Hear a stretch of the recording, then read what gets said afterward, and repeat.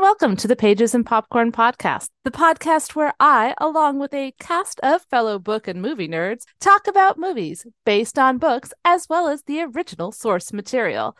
A couple of warnings real fast. Yes, there will be some barnyard language. Yes, we will do all the spoiler things. We want to be able to talk in depth about the endings, so proceed with caution. You can listen to all of our past episodes if you go to kmmamedia.com, click on the Pages and Popcorn podcast link, and see a back catalog of all of our episodes. One last thing, if you want to support the show, of course, there's Patreon and Buy Us a Coffee. Or you can do the best thing of all, rate and review us and tell your friends to listen. The more listens we get, the more likely I am to keep making shows. Okay, that about sums up the intro. Thank you once again for joining us on today's episode of Pages and Popcorn Podcast. It's Pages and Popcorn. It's Pages and Popcorn. It's Pages and Popcorn. It's Pages and Popcorn. First we read the book. Yeah. Then it's movie time. Yeah. Now it's time to talk. Yeah. And you know we're feeling fine. Cause it's Pages and Popcorn. It's Pages and Popcorn.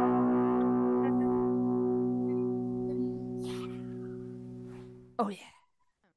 Hello and welcome to this episode of the Pages and Popcorn podcast. Today, Chris and I will be discussing women talking. We will be a man and a woman talking about women talking. Yay. Yay. Okay, before I even tell you anything about this book or this movie, before recaps, before discussions, this is a trigger warning, content warning, right here at the very top of the show. We don't typically do these, but this time I felt it was very important to do a trigger warning. So here is your trigger warning for sexual assault and rape and institutionalized abuse and religious abuse and gaslighting and violence and child abuse, all the things. So I felt like it needed to be said. So Yeah. also, I cried a lot while reading the book and watching the movie, had to take many breaks, and it has been a difficult process for me to prepare for this episode. I know that normally this podcast is funny. We joke, we make jokes, we laugh. I don't think there's going to be too many jokes today, honestly. So just settle in for that, I guess. That's where we're at. Okay. Women Talking is a novel by Canadian writer Miriam Towse. Towse describes this novel as an imagined response to real events.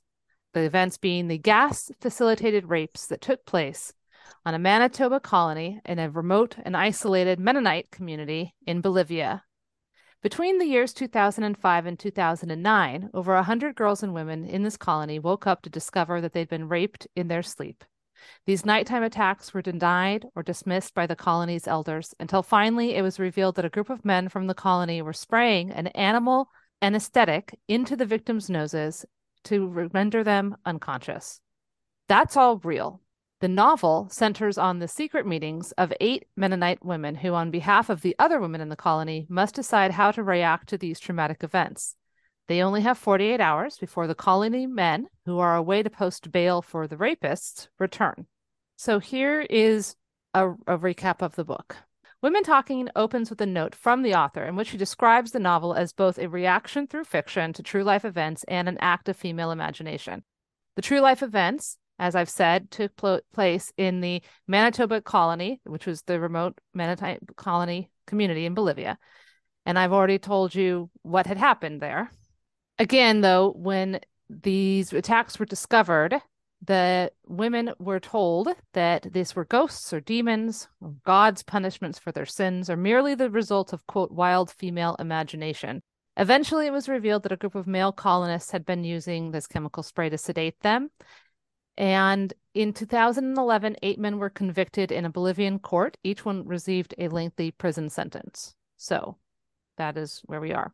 This book takes place in a colony called, and I'm just going to apologize in advance. There's a lot of words that I had a hard time pronouncing Oh because they're yeah, like definitely. old German words, etc. This place was called Moloskoshna, Molotskotsna, I guess. And so it's a fictitious place in the aftermath of a similar event. So again, this real thing happened, but the book is a kind of fictionalized response to it. 8 men believed to have committed the nighttime attacks have been captured and were locked in a shed. One of them is accidentally killed while being confronted by a group of angry colonists. Another is attacked with a scythe by Salome, one of the raped women. Peters, who's the bishop, calls for the city police to have the suspects arrested for their own protection. So now the men have gone to the city to post bail for the suspects so they can await trial at home. And this has given the women of the colony the opportunity to forgive the men in order to guarantee everyone's place in heaven. Any woman who does not forgive the men, according to Peters, will be excommunicated. While the men are away, the women in the colony hold a referendum. On the ballot are 3 options, each one represented by an illustration. Forgive the men and do nothing, stay in the colony and fight, leave the colony. The votes are equal between stay and fight and leave, and therefore 8 women, 4 from the Frison family and 4 from the Lowen family, are appointed to break the deadlock. In the hours that remain before the men return, the women hold secret meetings in a hayloft to debate the issue and come to a decision. Over 2 days, June 6th and 7th, the women have a series of urgent debates on how to maintain their faith in light of the abuse, whether they will truly be denied entry into heaven if they refuse to forgive their offenders, what it means to forgive and to heal, the pros and cons of staying and of leaving. Each of the 8 women has been the victim of multiple rapes. Ona is pregnant with a rapist child. Although the rapes are not depicted in the novel, their violent nature is evoked. Greta is wearing uncomfortable dentures because her teeth were knocked out during her attack. The women have scars from rope burns and from cuts. The women are interrupted by the owner of the hayloft at one point, an elderly and infirm Ernest. He asks the women if they are plotting to burn down his barn. Agatha, the eldest, answers, "No, this is not a plot. It's just women talking." A man, Klaus, Marike's husband, has returned from the city to gather 12 horses for auction. He also climbs in the hayloft and he is told that the women have just finished quilting. That evening, he gets drunk and he beats his wife. The novel is presented as the minutes of the women's meetings, which are taken by a man named August. He's the colony's male school teacher who's recently returned following a period of excommunication. August takes the minutes at the request of Ona, the subject of his unrequited love and his childhood friend. As the women cannot read or write, then they only speak this form of deep Old German. In addition to transcribing the women's conversation, he gradually reveals his own backstory. His parents had been excommunicated from the colony. He had studied in the university in England. He was arrested during a protest in London. He was imprisoned. His parents died. They had disappeared. He has struggled with depression, and here he is now taking these notes. Ultimately, the women decide to leave the colony, along with any boys under the age of 15. However, they still risk being found out by the Coop brothers, who are guarding Greta's 2 beloved horses, Ruth and Cheryl. In order to secure the horses and ensure the brothers do not alert the men, 2 of the women in the barn loft, the 2 teenage youngest of them, Ajay and Netje, lure the brothers to the hayloft with the promise of sex, arguing that their virginity is already lost. While in the act, Salome knocks our brothers out with the same belladonna spray that had been used on the women in the past, and uses the spray also on a woman named Scarface Jans, who's a do-nothing woman, for fear that she will also find a way to get to the city to alert the men. And then she uses the spray on her son Aaron, who does not want to leave the colony. Then the women leave in a convoy of buggies. August is left behind watching over the sleeping brothers, pondering the woman's sudden absence, his own life, his decisions, anticipating the return of the colony men. He reveals that the real reason his family was excommunicated was because at the age of 12, he began to bear a striking resemblance to the bishop. He also understands that Ona has asked him to take the minutes, not because the women needed them, because she perceived that he was suicidal and thought he would be safe in the company of the women if he was performing a task. Okay, so that's the book. And then in the year 2022, they made a film. Women Talking is a 2022 drama film written and directed by Sarah Polley. It is based on that novel by the same name, and it features an ensemble cast that includes Rooney Mara, Claire Foy, Jessie Buckley, Judith Ivey, Ben Whishaw, and Frances McDermott, who also was a producer on the film. The film adaptation is very, very similar to the book. So I'm going to just read it and then we will talk about the changes. So in the movie, a young woman sleeps alone in bed. We, from a god's eye / bird's eye view, see her. There are visible bruises and wounds on her hips and upper inner thighs, injuries sustained from rape. In 2010, the women and girls on this unnamed isolated Mennonite colony have discovered that the men have been using the tranquilizer to subdue and rape them. The attackers have been arrested and imprisoned in a nearby city. Most of the men of the colony have traveled over there to that city to oversee the bail and have left the women by themselves for 2 days to determine how they will proceed. The women hold a meeting to decide whether to stay and do nothing, stay and fight, or leave. The vote is tied between staying and fighting and leaving. So 11 of the colony's women band together at a hayloft to come to a final decision. Although Scarface Jans is a do-nothing woman and she quickly leaves the meeting, becoming disillusioned with the discussion. She takes her hesitant daughter Anna and her resistant granddaughter Helena with her. August, the colony schoolteacher and one of the 2 remaining men, joins the women to record the meetings as none of the women were taught to read or write. The other man that is at the colony is Melvin, a transgender man who, after being raped, does not speak except to the young children. Therefore, he is left in charge of watching over them and warning the women of any outside developments. Salome, just back from a trip to gather antibiotics for her little daughter who was assaulted at age 3 or 4, remains adamant about staying and fighting, an opinion shared by Mejel. Ona, who is pregnant after being raped, also suggests that they stay, and after winning the fight, create a new set of rules for the colony that will give the women equality. Marieke, Greta's daughter and Ajay's mother, disagrees, believing that forgiveness is the only viable option. To diffuse the conflict, Ona suggests that August create one document stating the pros and cons of leaving and another document doing the same for staying. The meeting is adjourned, and during the break, it is revealed that August is from an excommunicated family, but was recently granted permission to return so that he could be a teacher to the boys of the colony. He and Ona were good childhood friends, and he has romantic feelings for her. When the women are counted for the 2010 census by a random guy in a pickup truck blasting Monkees music, they learn that Klaus, Marike's abusive husband, will return that evening to collect more bail money. The meeting resumes. Ona and Mejel change their minds in favor of leaving. Salome remains insistent upon fighting, angrily confessing that she would rather kill the men that put her daughter in harm's way. However, she changes her opinion after being reminded by Agatha, her mother, as well as Ona's, of the principles of their faith. The only remaining unconvinced member is Marike. An argument ensues between her and the rest of the women. It is revealed that she has forgiven her husband's abuse at Greta's urging, Greta, her mother. After Greta finally apologizes for this, Marike agrees to leave. The reasons for leaving are transcribed by August to ensure the safety of the children, to be steadfast in their faith, and to have freedom of thought. They decide to try to take boys aged 15 years and younger with them after they ask August if boys at the ages of 12, 13, and 14 are a danger. August says that they are a danger, but they can be taught. They prepare to leave at sunrise, concealing their plans from Klaus. August, at Una's behest, posts the document stating the pros and cons of leaving and staying on the walls as an artifact of the women's time in the colony.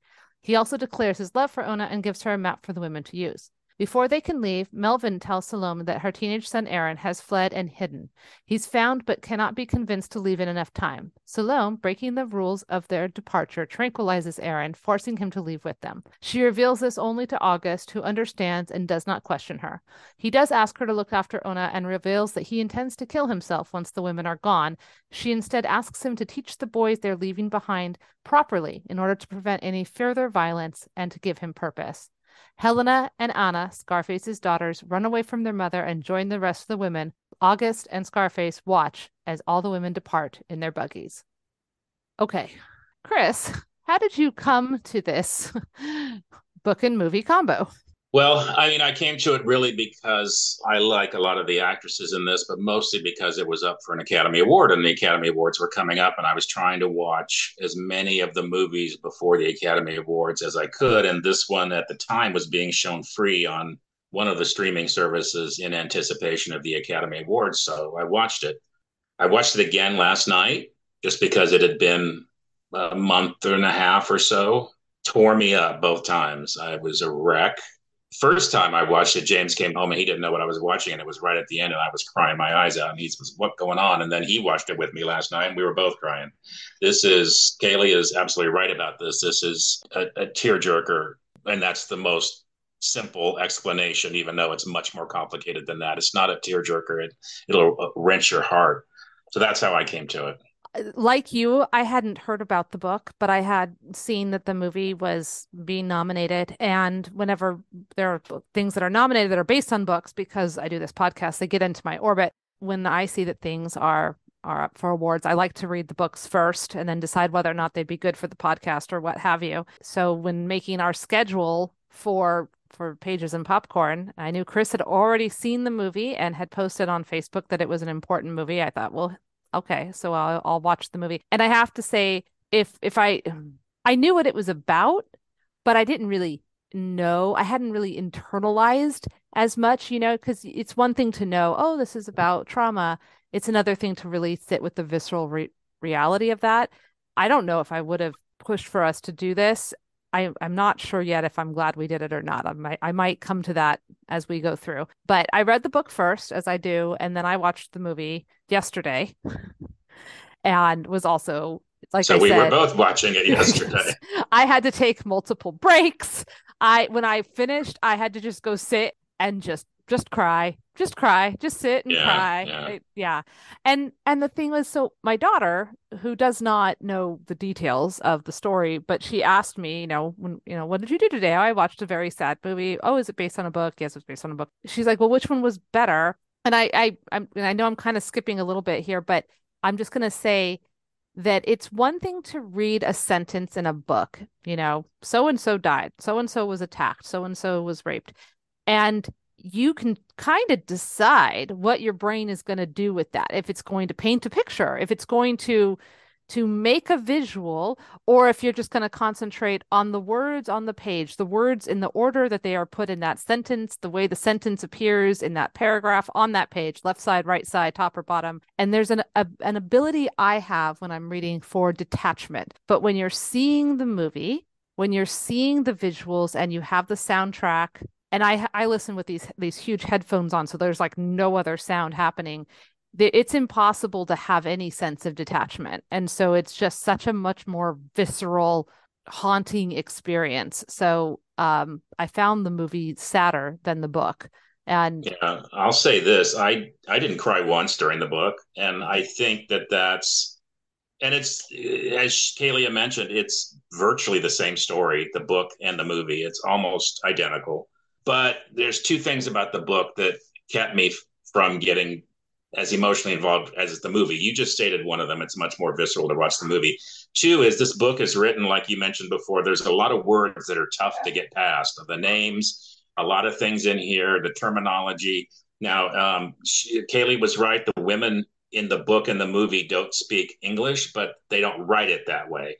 They write it, of course, in English. And the book is written from the perspective of August. who says that he is listening to them speak in this is old German, And translating it in translating. his head, and then transcribing it in English. Right, right, which I can't imagine. But that was part of it. And the second part is I think I agree with the detachment in a book. And I think all people are pretty much Hmm. detached when they read a book because it's not the same as watching something. The movie, I personally can't say enough about this movie. I don't know that I would watch it again because it's very hard to get through. It tore me up. And for a lot of reasons that we'll talk about. I'm not a woman, so I can't speak to that part of it, but there's a lot of reasons it tore me up. It's so well written. I mean, it's incredibly well written, incredibly well acted. The cinematography, the choices they make on the shots they do in the movie, it is, and most of it, almost all of it, takes place in the barn where they're having these meetings. It's almost like you're there. And so the movie tore me to shreds. The book, I liked the book, but it didn't hit me the way the movie did. Right. And I definitely want to circle back to some of the the pros and the cons, as the women would say, of the book and the movie. But I want to, since we do this on this podcast, I want to talk about the changes that were made in the adaptation. And I have a little list here. So there's a few changes, and I think on the whole, that this is one of those adaptations that is very, very true to the book.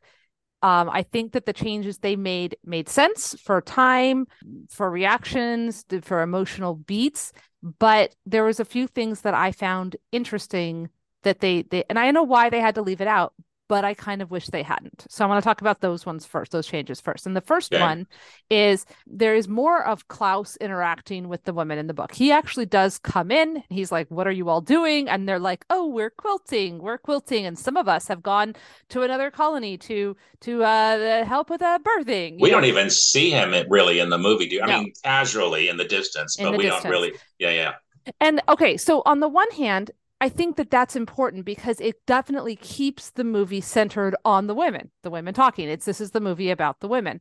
Okay, but I will tell you that him's intrusion into their space in the book I found like that was kind of scary. There's not a whole it lot of was. tension in this book because like Right, the bad things have happened and they're talking and they're making a plan, but we really don't get anything after that either. So, but this is the moment of tension. Like he is there and he can hurt them and that is scary and what is he going to do and all of that. So like there's that, but also they straight up they're lying to him with right. no and this is women who have spent 100 or so pages talking about their faith and like the nature of sin and what is and isn't, sinful and forgivable and all these things. And yet there is not really any hesitation to lie to him. And I found that really interesting. They said at one point that women have never asked men for anything. We don't even ask them to pass the salt. But in this moment, they're willing to lie because this is a higher thing. This is more important and it's a protection of each other. So you might not always advocate for yourself or you might not always take your own safety. But if you're taking care of the group, then people are more likely to bend the rules or to act braver. And I thought Right, right. that was interesting. It also showed that they were rebelling in a way that they wouldn't have even really been able to articulate, that they had Yeah, and I love the fact that how they lied. They were like, we'll tell him we're quilting or we're helping with the birth. Those are women's things. He won't follow up because he won't understand, which is, right. In fact, when he came in the book, which was not, I read the book after the movie.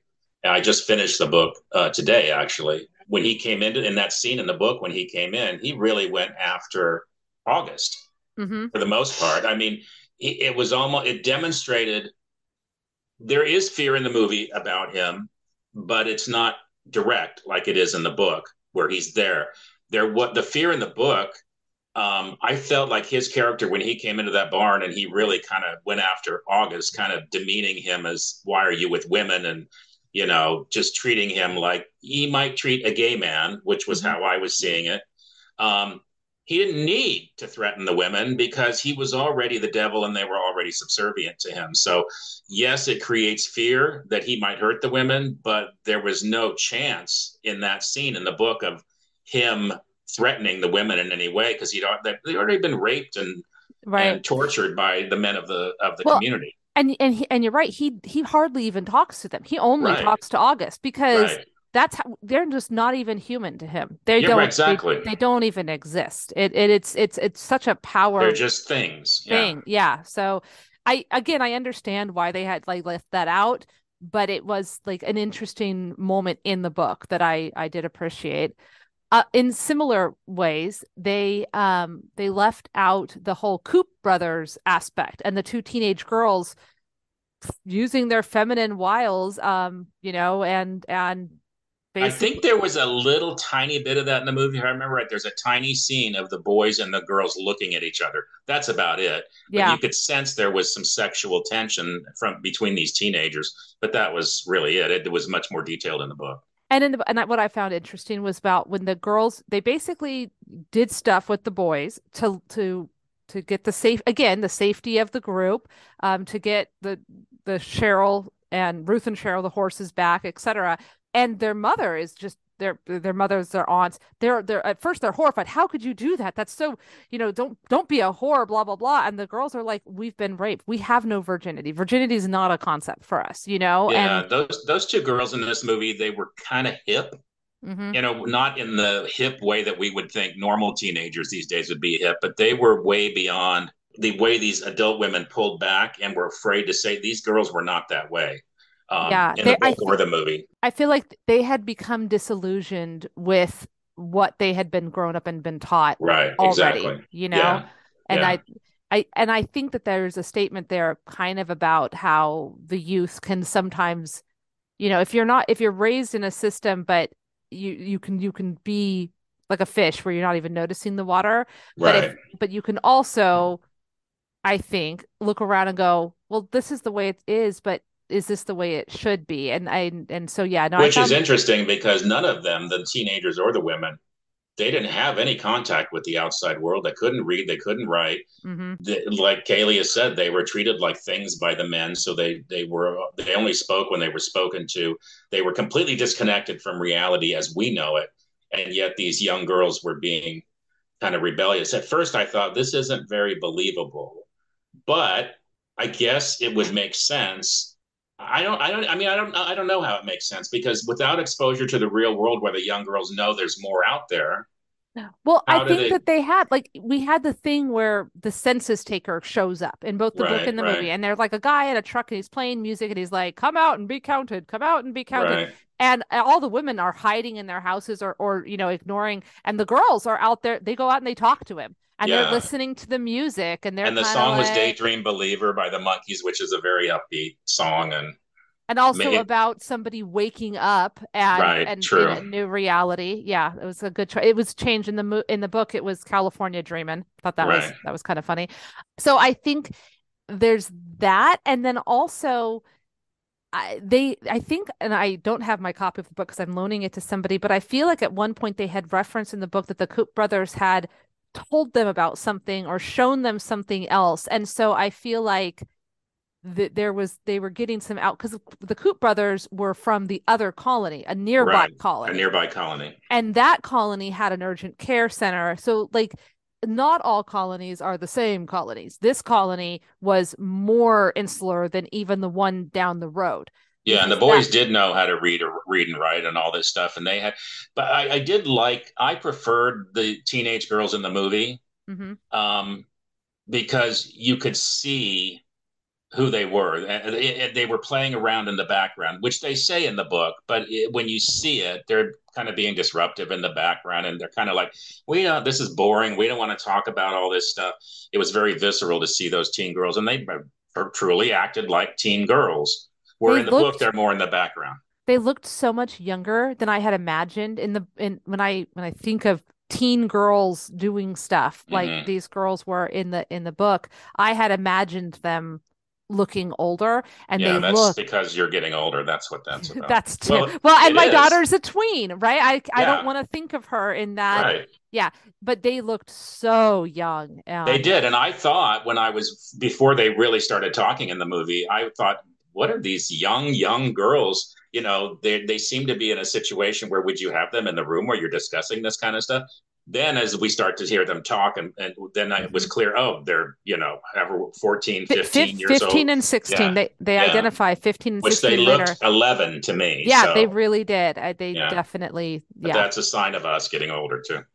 Right. Well, and I think that they You were think they were cast that way on purpose? I do. I also think that, a lot of times in film, we see older people playing younger people, right? We see 24-year-olds playing high school students and stuff. Yeah, because I'm looking at their cast pictures or the actress pictures now, and they definitely look, 16, 17. So, Yeah, I think that with between the makeup and the way they did their hair and like all of that stuff, right, they right. younged them down in a Yeah. way.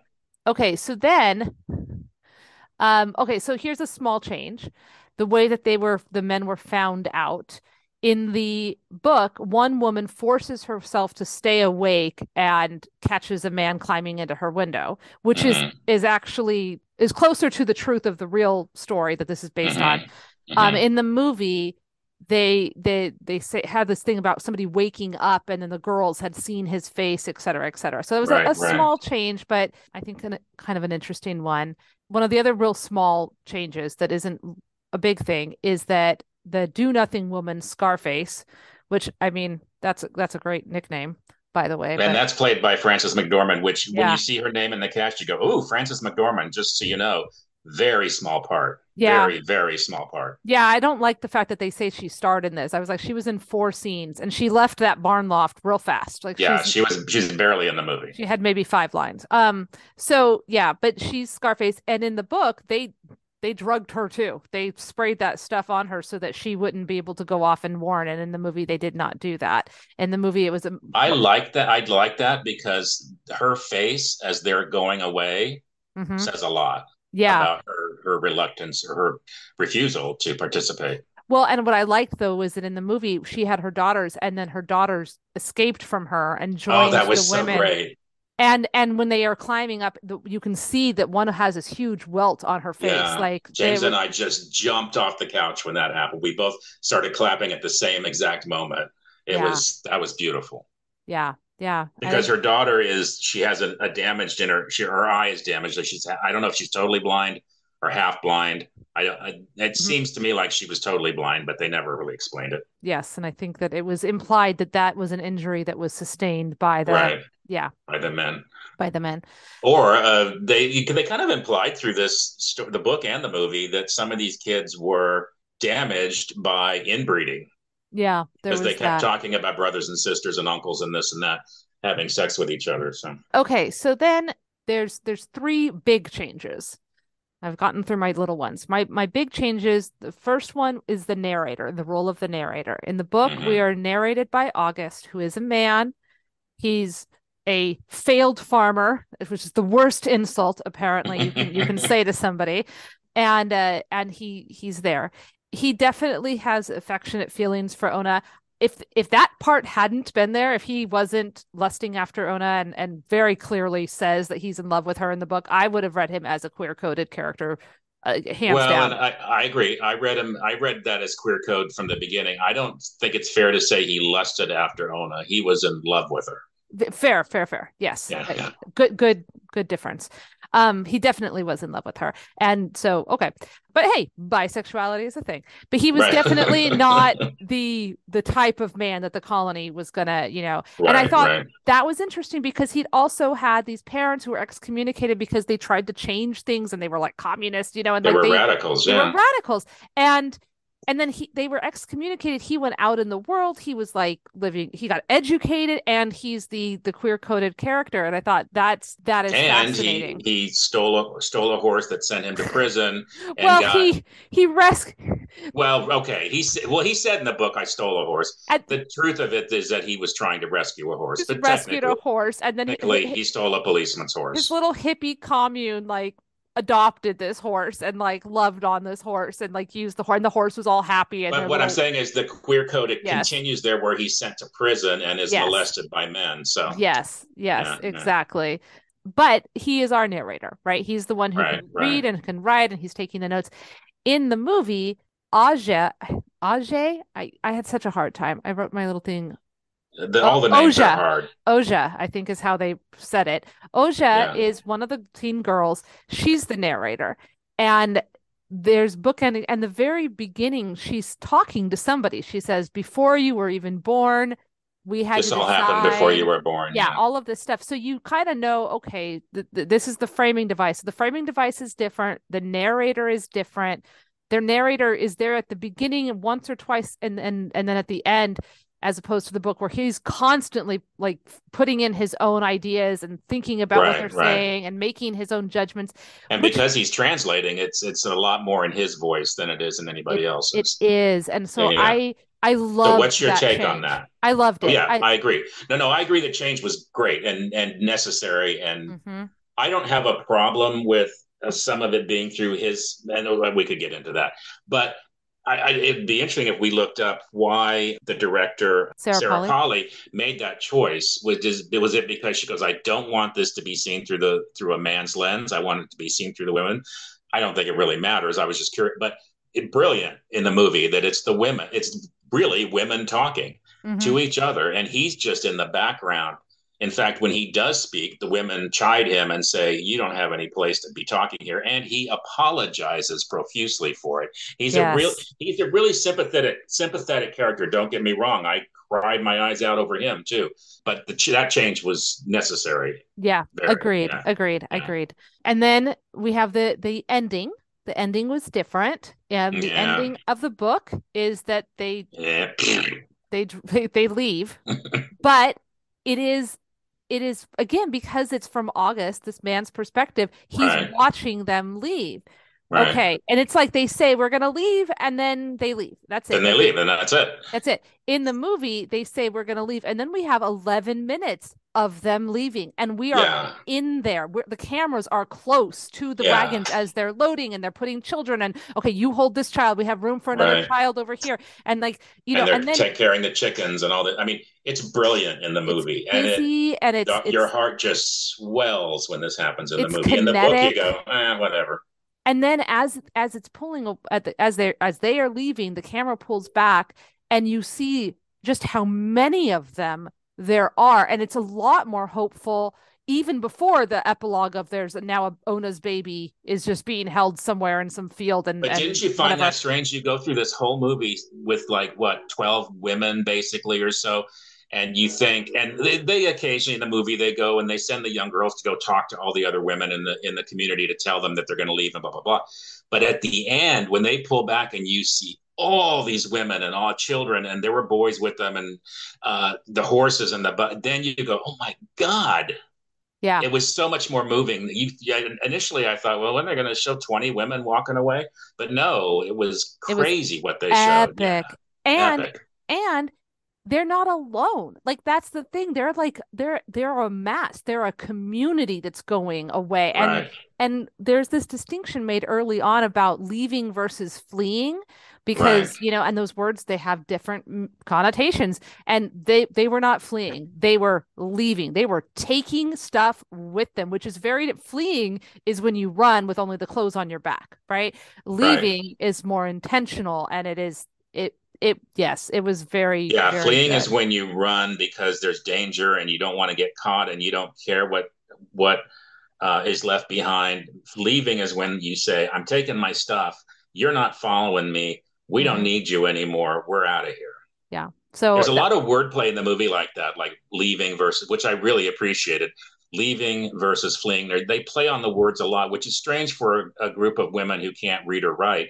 But they play with words and they correct each other on words all the time, and I found that fascinating. I think that it makes a certain amount of sense to me because these women have memorized the Bible. And so you don't have to be able to read the Bible. If you have been told the verses and the language, and especially the older language, and in Oh, the and they Bible, memorize it without reading it, though. well, exactly, but you still know the meanings of the words, even if you don't couldn't find them on a page. And mostly what sermons are is the bishop or whoever taking a verse and then going into it and telling you what it means and the word choice matters. I remember in church being in church where they would talk about the difference between and this word is important and the reason why this verse means what it means is because this word is this word. Like that's God's word. This is Mm-hmm. the word. So it made sense to me that there would be a little bit of like a pedantic, no, say leave, don't say flee, and all of that kind of stuff. Yeah, it is Because kind of a biblical way of thinking. And but they also say in the book, one of the women, I forget which, says, "Well, what do you mean? We may have been told what the Bible, but the men are the ones that told us what the Bible said. So yeah, how do we know they were telling the truth? We don't even know that." So which is there was, a huge leap to even question that at that point too, oh which is yeah, yeah, yeah. yeah, Which I'd love to talk about the religious aspect of all this because I think it's yeah. really, really, really important. I have one more big change before we move past this, and that is the character of Nettie slash Melvin. The Yeah, yeah, yeah. Okay, so in the book, Nettie was one of the women who had been raped, and Nettie decided, well, you know what, who doesn't get raped in this colony? Men. So Men, I'm going to yeah. be a man. My name is now Melvin, but also so traumatized, will only talk to the children and takes care of the children. Now, taking care of children is not a man's job, but Nettie has decided to be Melvin. I am Melvin now. I'm a man, therefore I can't be attacked. I don't know if this would have actually stopped any of these horrible men from attacking Oh no. Melvin at Probably just all, excited them more, actually. but that that was that. Now in the movie, they they go out of their way to say Nettie was always Melvin. And then Nettie became Melvin, and Nettie has this moment of thank you for calling me by my real name when someone calls him Melvin. And which and broke my heart. Yeah. it's it's really well done. I think it's two different stories though. And I think it's an interesting choice because in the book, the idea of changing your gender is for protection and for power. And that made me think of things like the Underground Girls of Kabul and the idea of gender power politics.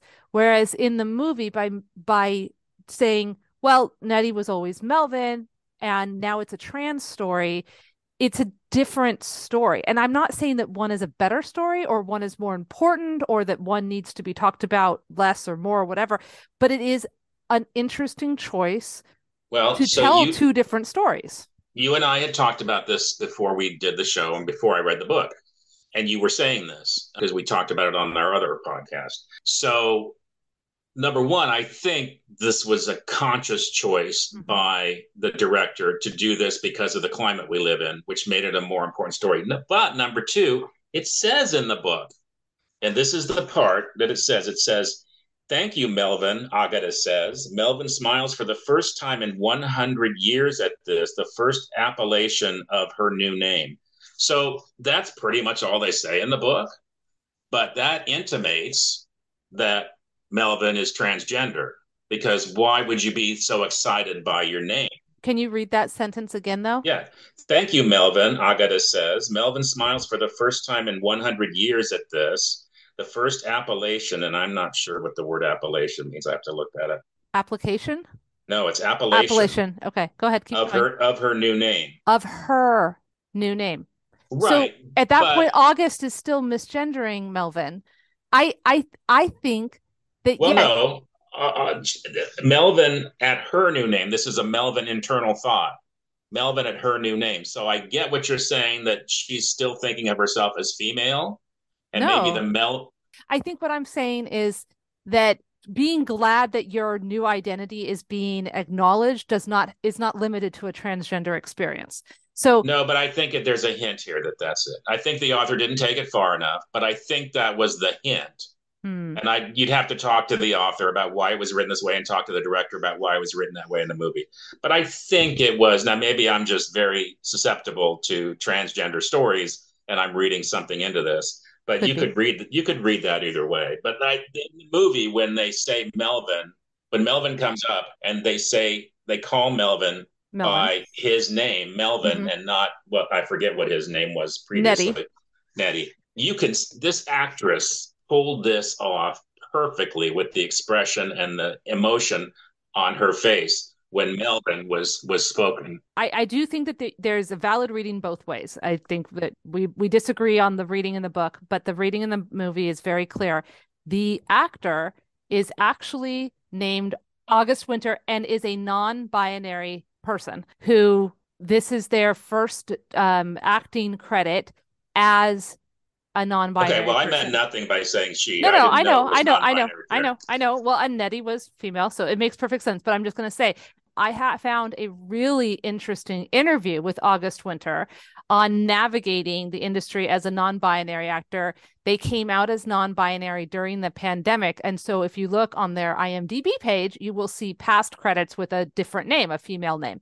So Okay. it is very interesting, and I will definitely have that interview in the show notes that are part of the blog links that we always put for every episode because I think it is definitely relevant.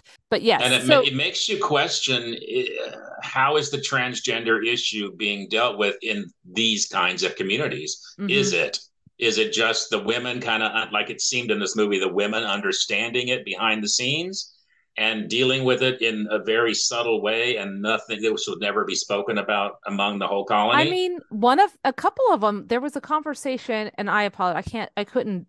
Some of I got lost with the names, but there was two of them who were talking, and Yeah, she was like, "Is she always going to do this? Is this a thing right, now?" right. That was Like one of the young girls asking that. trying to figure it out and stuff. And yeah, it is I think interesting. that was a sign of the young girl not understanding that there's such a thing as transgender, which how would How would you these know? women Yeah. know what transgender is? Yeah.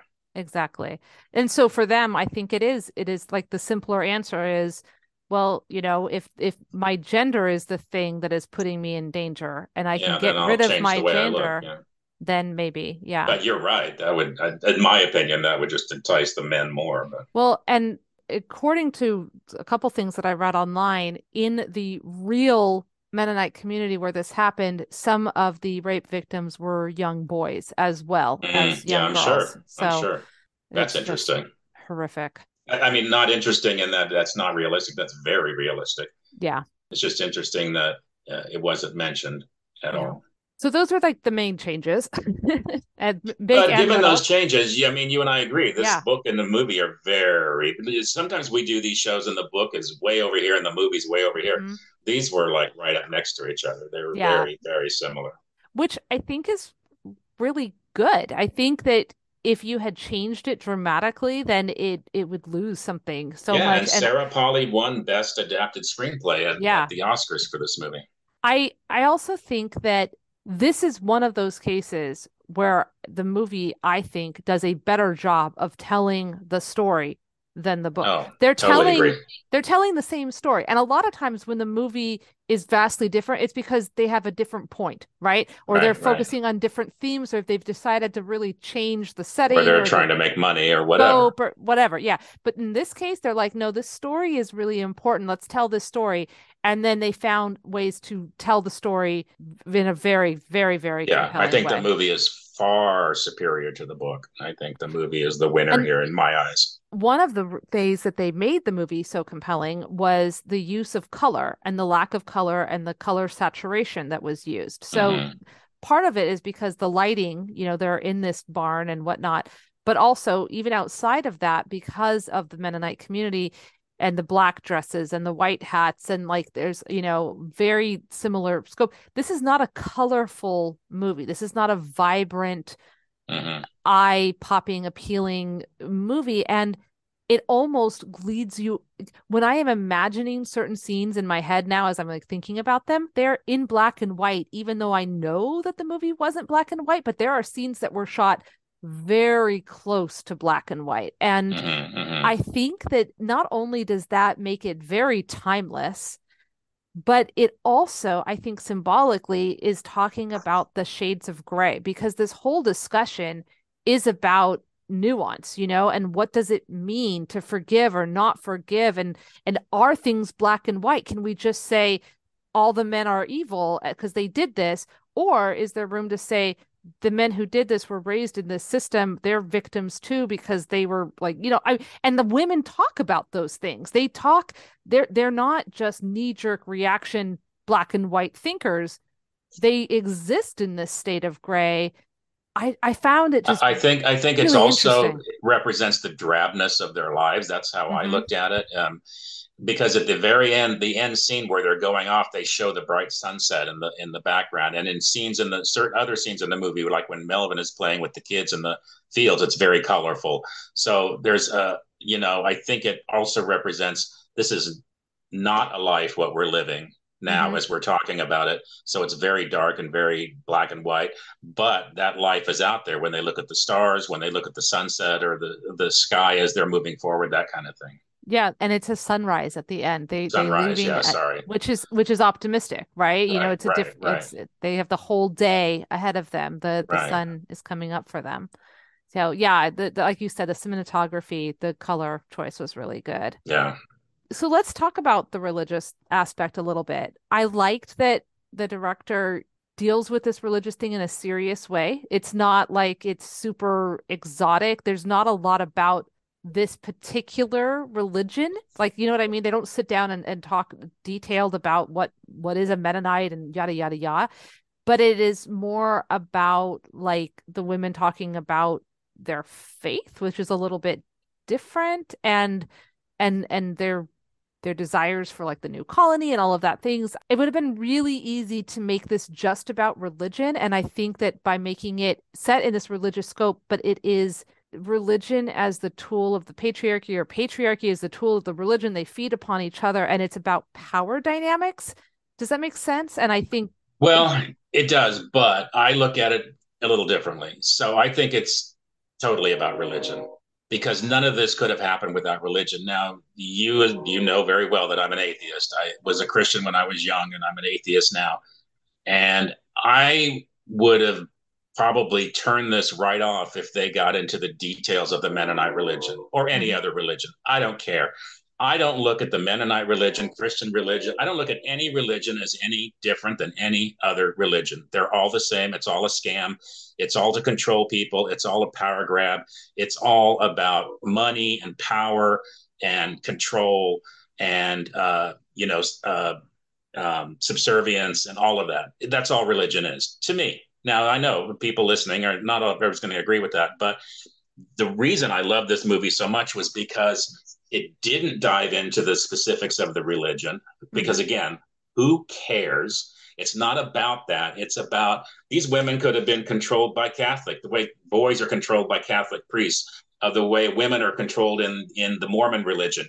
It could go on. You could go on and on and on with every religion and get this control. Now, this is a extreme example of it. The women were not allowed to read or write. They were raped and molested and sexually abused by the men. But the conversations the one thing I thought that was super interesting was the conversations these women had with each other about not they did have conversations about God and heaven and hell and religion and where they going. I mean, one of the main conversations throughout this movie is if we do this, if we leave, or if we stay and fight, or if we do this, is are we not going to get into heaven? Or is God going to reject us? Are we sinning? Are we this and that? So they touch on all those things, but underneath all of that is I don't want to be raped anymore. I don't want my children to be abused anymore. I will. In fact, I think it's Salome in the movie who says, I Mhm. reject heaven. If it means I go to hell for the rest of my life, I will. If one more man comes near my child, I'm going to kill them, and I won't care if I go to hell. Which causes some of the other women to gasp and say, "Don't say that." But they kind of feel that way too underneath. But they've just been programmed for so long to say, "This is who we are. We believe in God. We believe." And they sing hymns through the movie. They're obviously spiritual women, Mhm. but the point of all of this is that it's not necessarily. I know I'm not a woman. Everybody out there knows I'm not a woman. I don't identify as a woman. This touched me not just because of what was happening to these women, but because it happens to gay people all the time. I was, held back and rejected by everybody in my life until the age of 20 when I came out and I started to have my own voice. And at that point, I did the same thing these women were saying was, fuck you. I'm out of here. I'm leaving. I'm not doing this anymore. If you follow me, you follow me. If you don't, you don't, but I don't care. Which is what they were saying. So it didn't just represent religion to me. It represented, even though the oppression against gay people is a very religious based as well. It just represents oppression and the silencing people who have a voice, who have ideas, who want to think, who want to be, who want to interact and control. Agreed. And, literally what they said at the end, what they wanted was they wanted to be able to practice their faith. They wanted their children to be safe and they wanted to be able to think. They wanted to think. I love that. Yeah. Yeah. Yeah. But I liked the fact that this wasn't just about, the Mennonite religion is evil, the end. It was about, like you're Right. saying, systems of oppression that gaslight people and are, fueled by power hungry, horrible Right. ideologues Exactly. are bad. Like that is what this is about. And And this is comparable to lots of other religions and organizations and societies throughout the world. I thought it was kind of a generic painting in that way, even though it's specific to Mennonite, like you said, since they didn't talk about the specifics of the Mennonite faith, Mhm. it's a generalized view. And there's something in writing where they talk about when you're writing a story, it's counterintuitive, but it's very true. The more specific, the more universal.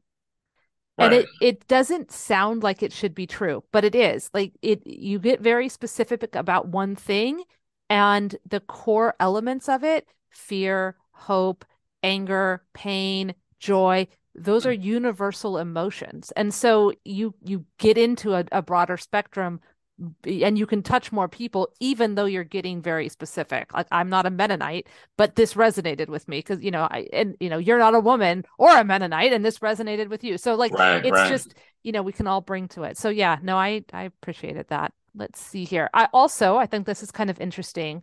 The point of them leaving was not to reject their religion. right? Or it Hmm. was to reestablish it in a firmer, more coherent moral basis, which that idea by its very definition is consistent with basically the Christian tradition Hmm.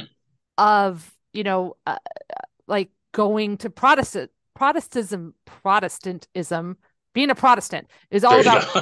thank you. It's all about protest, right? It's like Right, it's right, that the exactly. whole idea was to get away from, They even have a unaccountable. conversation about wouldn't God want us to remove ourselves from this Mhm. situation, and wouldn't He want us to go form a new community and worship and have faith in that area? So they even talk Exactly. about how they can serve God by. They have two main discussions. We can serve God by getting away from this, or we can serve God by staying here and saying nothing, which they don't decide, obviously, to do. Thank God. And they also talk about like we've been told we have to forgive them, but Right, coerced forgiveness isn't valid, and then that would right. be a lie. Like, and God would know. They So, always give the opposite point when someone says, "What shouldn't we forgive the man?" The other point is given like, "Well, is it really forgiveness if we're forced to do it, or if we're doing it not because we really forgive, but because we're going to stay here and we have to live with them?" and So then that later they say, isn't forgiveness sometimes a form of permission? And right, oh my God, that gave me, as somebody who yeah, has that's a been, great line. I mean, it, I get chills just even thinking about it because it's true. When you forgive your abuser, you give them permission to abuse you again. So there's a couple of quotes that I want to put into this Hmm. podcast. This is one of them, and it's talking about pain. This I literally, when I heard it, I just immediately started writing it down because I couldn't believe how well it was written. And this is, I think it's Mahal's mother, which is Mahal's mother is Agatha, Agatha. It's so hard to keep these I names know, straight. I But know. anyway, she says to the women, she goes, "We are wasting our time by passing this burden, this sack of stones from on to the next by punching our pain away. Let's absorb it ourselves. Let's inhale it. Let's digest it. Let's process it into fuel." I thought that was an incredible, and that's word for word. It's a little slightly different in the book. I don't like the quote in the book. It's not written very well, but this rewrite for the movie is very, very powerful. Yeah, And then I'm going to read my second one just so I don't forget to do it. This was from Greta, whose horses are called Ruth and Cheryl. Cheryl. And she, a couple of times in the movie, she shares stories about these horses. Basically, she's telling the other women, when I would take these horses down the path, there were dogs that scared the horses and they would jump and they would, go off the path. And she says, I was kind of scared to be with these horses because of this thing would happen. And then she says, and so the image of her when she's saying this in the movie is she's in the buggy with the horses in front of her, and there's a long dirt road or dirt path ahead of her.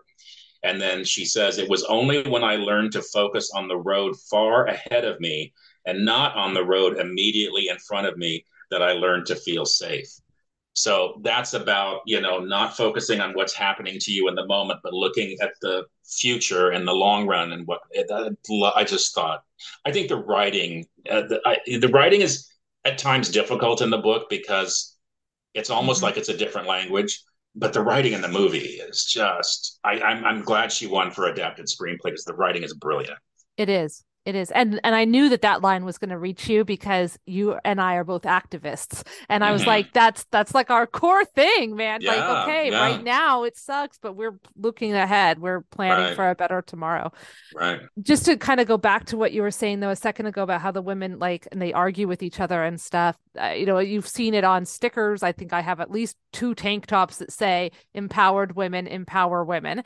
And the opposite is true. Oppressed women oppress women.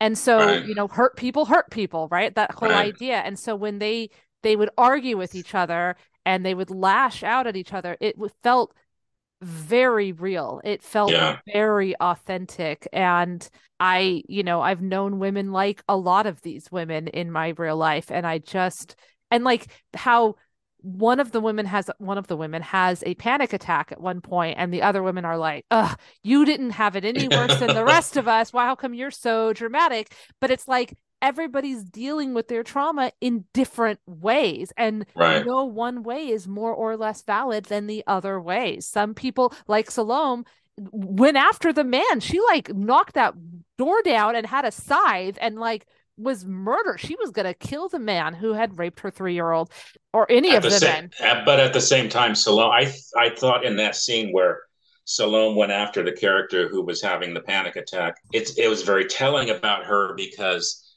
in a lot of ways she's not dealing with any of this. She says at one point she's going to go back and be with Klaus. No, that's Or Marike. okay, who Marike is the one I'm thinking of? Marike's Isn't married to Salome the real Klaus. negative one in the movie? No, that's Marike. Marike is the one who's very cynical. Salome's the one who goes back at the very end and takes the gun So from. Marike is with Klaus. Yes. Okay. So she's the one that's in a lot of ways, hiding her pain or Hmm. not dealing with it, even Hmm. though she's very mouthy and opinionated and thinks that she's the most advanced person in the room. Yes. Yeah. She's the quintessential hurt people kind of Right. woman here And she's because lashing out to hurt people because she's hurt. yes, Right. and her arc part of it is that her husband, is beats her, which he's not the only one, but he definitely does. And her mother apologizes to her at one point and her mother's the one who says I love that. sometimes forgiveness is a form of permission. And it's like I showed you that this is what was normal and expected, and then that's what you live with, and now that's what my granddaughters are going to live with. And I'm sorry, and that was wrong, and I'm Right. sorry. And that's the moment when Marika is like, okay, Because she was waiting for that moment. She was waiting for yeah, her mother to say something like to that. acknowledge. Sometimes we just need to be acknowledged that it's bad, that the That reminded situation me is of bad. my mother had a really hard time with my grandmother because my mother was she's from a different generation. My mother's not alive anymore, but she was born in 1923. So she went through relationships with men. And my grandmother, of course, was older than her. So my grandmother would always tell my mother, you do whatever the man wants you to do. Mm. You feed the man when he comes home. You're there for him. You lay down for him, all this stuff. And my mother was as meek as I thought she was. She was much more rebellious than my grandmother. So if my grandmother had just once said to my mom, you don't have to take this, they would have had a much better relationship. Yeah. That kind of institutionalized trauma and that the cycles of domestic violence are so powerful and so hard to break away from, especially in religious circles and I read recently, and you probably read this too, that trauma is genetic. It gets in. It's encoded into your genes in a way, so that Mhm. you may have a grandmother or grandfather that was traumatized or because of A, B, or C, and now you, even though you're not in the same situation, you are depressed or traumatized, and they're saying it's encoded into your genes. It's That's interesting. why it's called generational trauma. And I Right, think that right, one of the first times that we as a society started realizing that when we were having the children and more specifically the grandchildren of Holocaust survivors were still living with that trauma, even right, though they right. weren't in it. Exactly. Yeah. Yeah. Yeah. It's a thing. Okay, so speaking of trauma and women's trauma, this is an interesting little blurb that I read, and I'm going to share it here. It has to do with the feminism of this movie and book. Okay, so Women Talking arrives in a wave of other Me Too films, She Said and Tar being the latest installations. What feels markedly different about Women Talking is that while its counterparts look back, She Said on Harvey Weinstein, Bombshell on Roger Ailes, The Assistant on toxic misogynistic work culture in Hollywood, etc., this film looks ahead. It's neither bent on revenge, as like Promising Young Woman, or interested in villains, like in Tar. Though occasional shots flash to the horrific attacks, and though many of the women are clearly still traumatized by what they've been through, the women in Women Talking are determined to look ahead, not only to the immediate future, but further, both literally and figuratively down the road. And then there's this line that was in the book and the movie. Did you know that the migration period of some butterflies and dragonflies is so long? This is Una talking, that it is often only the grandchildren who arrive at the intended destination. Yeah, that was great. Yeah. And I think that that's good. I think we need the Me Too movies that look back because there's definitely a place for vengeance and for anger and for revenge, but we also need the ones that look forward and it's, that have more nuance. This movie is so inspirational. I can't say enough how inspirational this movie is. The bravery of these women. Whereas sometimes I go, would they really do this? But I was overcome with the emotion of their bravery and hoping because I hadn't seen the end of the movie yet. Please get out and do it. It's without the men coming. I always, you know how movies tend to have. Oh, look at this shock ending. I'm like, well, let this brilliant movie have some ending where the men are after them with guns or something and make them come back, and it doesn't, and we're spoiling that. But um, the inspiration I felt from this movie was unbelievable. So I gotta bum you out now a little bit. I'm already on the verge of tears, so go right ahead. Unless it's The just angry bitterness you're going to give to me then. No, but in the real life Mennonite, Oh, here we. I knew it. the terrible situation developed along less predictable but more complicated lines. It was a group of male community members who followed up on the women's initial accusations, so some men believed them. They tracked the nighttime movements of one of the accused rapists. They caught him sneaking in the window. They got him admission of guilt, the name of other predators. They led to this arrest. The convicted men were given sentences of 25 years. The women didn't leave the community. They're there now. Mm. And as the date of the release and return of their attackers grows ever closer. So So, the men are about to get out, and the women's are still there. yes. This is why I didn't go. I thought I should go look at the real story, and this is why I didn't, because I figured this is what it would be. Yeah. Yeah. Which and you have to question again in the movie, why would you change the truth of it? But I think there's a absolute validity to changing the truth of it, because the people this movie is going to inspire is much more important than sharing the truth that maybe these women didn't or were not strong enough to leave. Movies have a real way of emotionally impacting people, and it doesn't have to be reality. Often you don't want it to be reality, because this the fiction of this movie will inspire other people to create a powerful reality for themselves. So it's much more important that that happens than you make it into a documentary and say what really happened. I mean, I think both of us like our sci-fi fantasy to be inspirational, right? We're both Star Right, Trek right, fans. right, So, exactly. yes. I think that and also I think a lot of times prestige films, which this is definitely a prestige film, and films about trauma, especially women's trauma, do end on a sad note, and Right, that's valid, but I mean then you got to like go into it and you're like, "Oh my God, I'm setting myself up right, to be traumatized." And then you got to like who's going to watch this movie? Are we preaching to the choir? Like I already know that it's like life is shitty for people, so do I need right, to like spend right. $20 to have someone tell me that this is shitty? No, not necessarily. So the fact that there is this optimistic ending, I mean, thank God. Thank God is all I can I say. mean, were you thinking that as you get closer to the end, what's this going to end up being? Okay, so as I was, because I read it first, right? So I knew that the movie was going to probably stay very, what the book did with the ending. Right, right. But as I was reading the book, I was like, they can't. I this is the naivete of me. They can't do nothing. That makes no sense.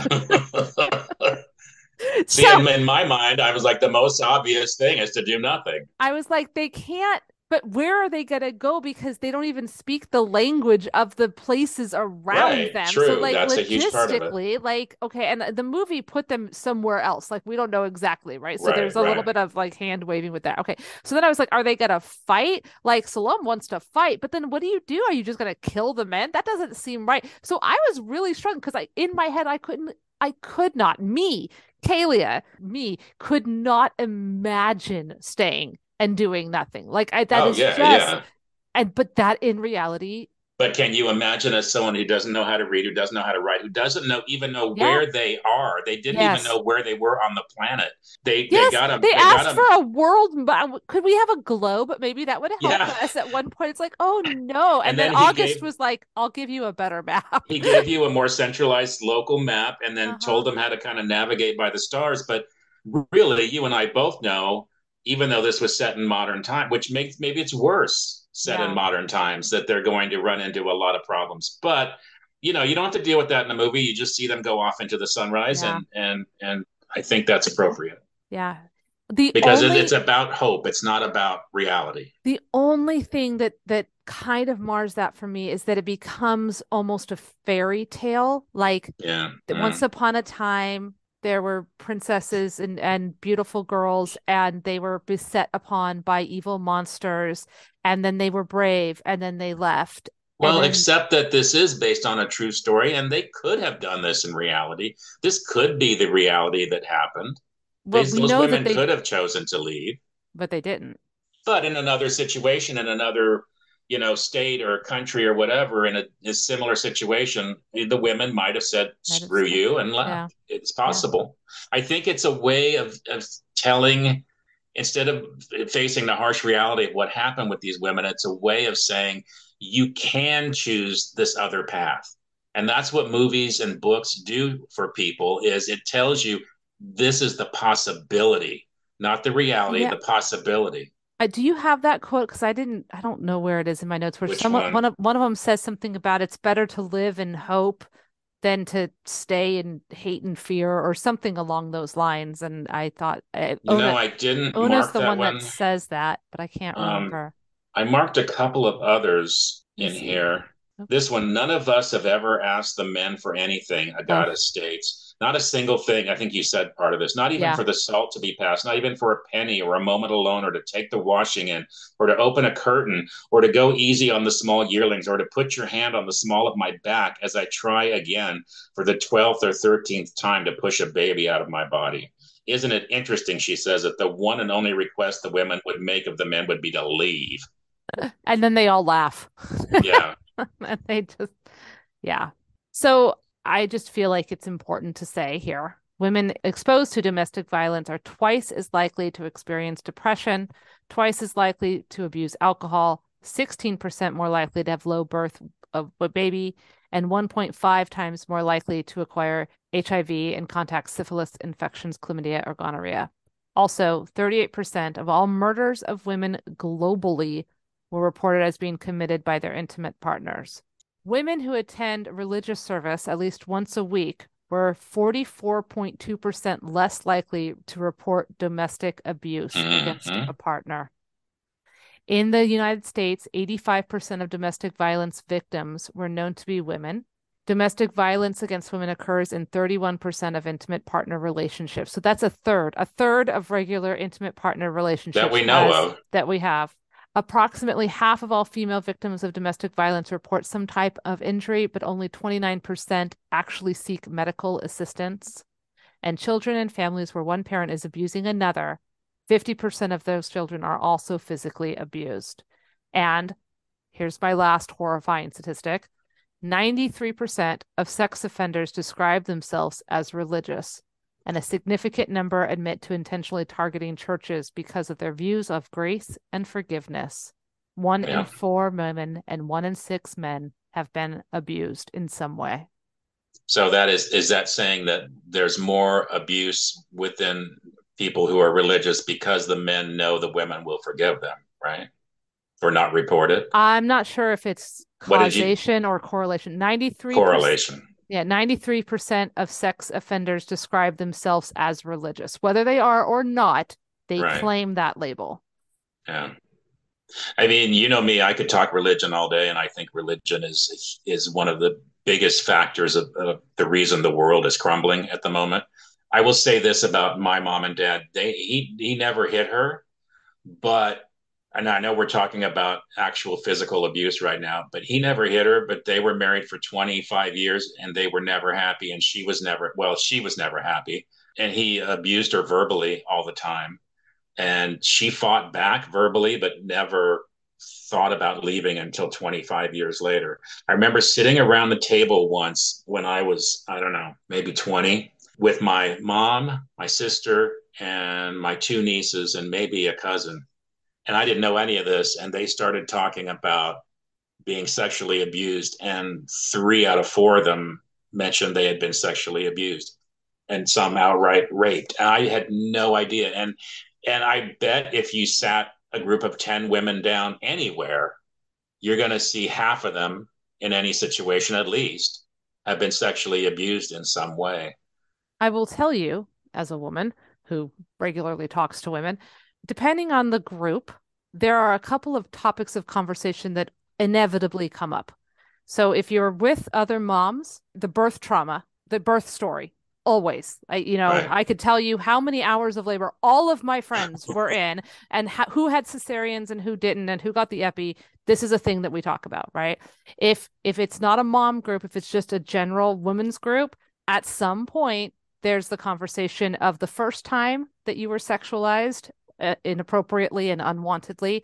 And I will tell you, most of us were around the age of my daughter the Yeah. first time that that happened. And then the stories just get worse. And we all know it and we all share it. And And it was mostly relatives, I'm assuming. no, I No, I wouldn't want to do a statistical analysis of that. I mean it's it's just incredibly common. common. Yeah. And you lose track. At one point years ago when I was commuting on the bus, I started keeping a list of all the times I was touched or groped or followed or whatever. And I just had to stop because it was just such a common thing that it wasn't even worth. Chris, I got groped 3 days ago. What is today? I Wednesday? saw you Monday. post that Yeah, about I that. mean, So what? like it just Yeah. happens to us, and it's And you're not one that wouldn't say something back. So imagine yeah. how it happens to women who never would talk back to anybody. I will tell you, one of the first times I got groped on a bus, I turned around and he slid his hand up my skirt, and I moved and turned around and cursed, and the bus driver pulled over and kicked me off the bus for using foul language. I, Yeah, exactly. I was 14. Which illustrates why women don't always report rapes, talk back, Mhm. confront their attackers, that kind of thing. So when people say that bullshit, if women would only, speak up, they don't speak up for reasons. There are very valid reasons why women don't speak up. Part of what really, part of what really got me about this movie was as a gay man who came out like 40 years ago now. I have my own trauma to deal with from being gay in the early 60s and 70s and not being able to be myself. But I came out of it. I still feel that public situations are dangerous for me all the time. And I've been not only out, but an activist and a loudmouth for many, many years. And seeing this movie and with the overturning of Roe v. Wade and all these other things that are happening to women right now, women around me, women I know, I feel like, oh my God, how are we leaving? How did I get here? And I feel relatively safe. I do feel danger in almost every situation, but I can control it. And I don't think a lot of that danger is real to me. I think a lot of it is past trauma that is just still in my head. But the danger to women in 2023, and it's getting worse day by day, I just think, my God, how did I get here? And they're still going through this. It's awful. Sorry, I didn't mean to do that. It's okay. I'm just crying. I've cried so much in the last 2 days. Yeah, it feels unfair that women who have been fighting this fight a lot longer than gay people have been fighting this fight are now, and who knows, it's probably will happen to get it happen to other people too, but are now sliding so far back, and it's starting to look like this faction of I'm just going to go with America can win because they put politicians and legislators in place that who don't care what the public thinks. So when you talk about the public thinks this, who the fuck cares what the public thinks if a small majority of legislators can put these laws in place and the Supreme Court can overturn women's rights, and it's just going to keep going on until hopefully something changes. But that's why I think I mentioned this when we talked earlier on another date. I'm just constantly looking now at women's movies and books and interviews and stories because I'm just kind of enraptured by the way women are trying to fight back and worried about whether they can be successful. So as I watched this movie sitting here at my desk with my headphones, and then I had to like get up and go sit in that chair over there to cry. I don't think you can tell because it's kind of far back, but the book that is sitting on the table next to that my crying chair over there is Lillian Faderman's Woman. Oh no. And I've like on the one hand, I know that a lot of what is in Lillian Faderman's book, Woman, the History of American Dream, or the yeah, American Idea or whatever it American is. Idea, yeah, Yeah. is a lot of depressing shit. But then I remember that you and I interviewed her for that other podcast that we do, Mhm. and she was optimistic. And so I am hoping that I can take I'm some still trying to get past that. optimism from Lillian, who has lived a lot longer than I have and has seen a lot more. That if she can be optimistic, maybe I can be optimistic too. And I guess that's kind of where I have to stop, that train of thought, because otherwise I don't know what else to I do. know. I know. But I can stop this train of thought by saying, see this movie because you will be truly Okay. inspired by the Okay, so power of these women. let's do our final thought wrap up here. So Chris, was this book and was this movie worth your time? I would say the book is good, but I would say see the movie. I don't think you need to read the book. They're so similar that it's not important enough to read to do both. And the book, like I said, is difficult. At least for me, Hmm. was difficult to get through because of the names and the wording and all that. The movie, you will not regret it. I agree. I think the book was good. I do think the book was slow, and Slow, very slow. yeah, and at one point I was like, "Oh my God, stop talking and just do something," I which know, I yeah, know was part of it, right? But like, right, I don't know about you, but I have to be in a very specific frame of mind to just sit and really talk and then get semantical and then challenge and yeah, then yeah. talk more and talk. Eventually, I need to do something. I need action. So I was frustrated and I was scared that they were going to do nothing, which, like I said, was like, they Yeah. can't possibly do nothing. Anyway, so yes, I agree with you. The movie is phenomenal. It's so good. It is so well made. It is so well acted. It's beautifully shot. The soundtrack was fine. They had a couple of like weird dongs at a couple points. I was like, this feels a little horror movie-esque, and I'm not sure about it. But like the singing was really good and it felt really authentic, and it felt it and it was optimistic. So yes, you will Right, right. cry. You will definitely cry, I think, but You will cry in celebration, is what you. Well, well, you will also cry in emotional trauma, and but you'll at the end you'll cry in I'll celebration. say, like we don't see the trauma, we just see the aftermath of it a lot of times, and that is still very, very triggering. The 3-year-old with the venereal disease because of Oh her yeah, rape, yeah. crying to her mom and just saying, I hurt, but that she Oh doesn't yeah, know what. I just, that was awful. I can't. Like, I have a daughter who I just Yeah, the can't. other one was, and they explained this in the book, and they just kind of showed it in the movie, and I knew it because of what I had read in the book. The woman who had the false teeth, and the reason she had the false teeth was when she was sexually raped by a man. He put his hand over her mouth so harshly that it broke all her teeth. So she woke up with a mouthful of broken teeth and blood, as well Right. as her body. Yeah. Yeah. So yeah, but I it feels weird to say watch this movie. It's so traumatic. Everybody should be traumatized. But I do think that it is important, and thankfully it is optimistic at the end.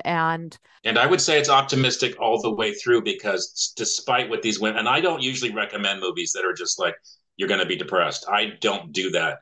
This movie I highly recommend because even though there is a lot of heavy duty trauma in this movie, every step of the way the women are fighting their way out of it. Every step. Yeah, yeah, for sure. So, and I think it should have won. If Woman King couldn't win the Oscar, then and it didn't even get nominated. I haven't seen that yet. Oh my God. But this movie should have won the what did win the Oscar? Do you even remember from last? Um, It was only a month ago. I know we never do remember, do we? It's such Um, a big deal, and then we and then we never promptly remember. forget. Hold on, I'm gonna look it up because now I'm super curious. It was Top Gun. Watch, it was Top Gun. Oh, it Every was everything Everything Everywhere. everywhere How all could at we forget once. that? That was a good movie. That was a Yeah, really good movie. yeah. Okay, maybe. But the The, director, this one should have won more than just oh adapted yeah, yeah, screenplay. It should have yeah, won more. So yeah.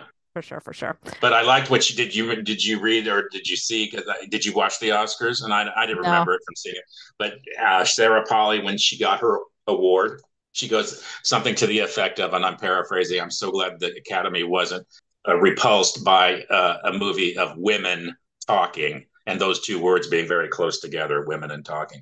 Mhm. So she's definitely, a female activist, and obviously this movie proves it. Yeah, for sure. For sure. Okay. Well, I think we've ended, right? That I was think good. I think that is it. I was going to say there was one actress who was in a Star Trek episode. That was my little fun trivia, but it's fine. Well, what's interesting about this movie too is Rooney Mara, who plays Ona, Hmm. was the co-star in Carol, which we're going to do this summer. Oh yeah. Yeah, yeah, yeah, that's right. And you and I did Nomadland, which had Had Frances Frances McDormand. McDormand. So we're just yeah, so whatever is in Carol, we're gonna have to find some I little know, huh? connective tissue to the next one. So yeah, I'm gonna have to so look up the story about August Winter. I didn't know or their their story. story. Yeah. So thank you for listening to this episode of Pages and Popcorn Podcast. If you would like to hear Chris and I talk about another depressing movie, which was Brokeback Mountain, you can. But we also talked about Arrival. Actually, Arrival was kind of depressing too. But we also talked about Love, Simon. At least something else that You wasn't just say that horribly. I only want to talk about depressing movies. Is that what you're saying? We're No, no. But we have talked about a important number movies. of yes, important movies. But also, there's almost 100 episodes, past episodes at this point now. So you can go back and listen if you are so inclined. You can find all that information about past episodes and how you can support the show on Patreon, buy us a coffee, or better yet, rating and writing little reviewy things and telling your friends to listen. You can find more information at kmmamedia.com. And yes, we are also on Facebook and we are on Twitter and I am on Instagram and Chris Knock is knock. yeah, and TikTok as well. And Chris is also on Instagram and also on Facebook. And Chris and I do another podcast together called It's a Queer Thing that has 2 episodes a month. And you can find out that information also still, actually, over at kmmamedia.com. So check it out. And Chris, thank you so much. I'm so glad we did this. Yeah. I'm really glad. I will say, yes. Now that we're done, Yeah. and I only I cried agree. once Yeah. during this recording. Yeah, So me too. So I'm glad. Thank you watch so this much. movie. Definitely everybody should go watch the movie. Okay, I'll talk to you All right. later. Okay. Bye.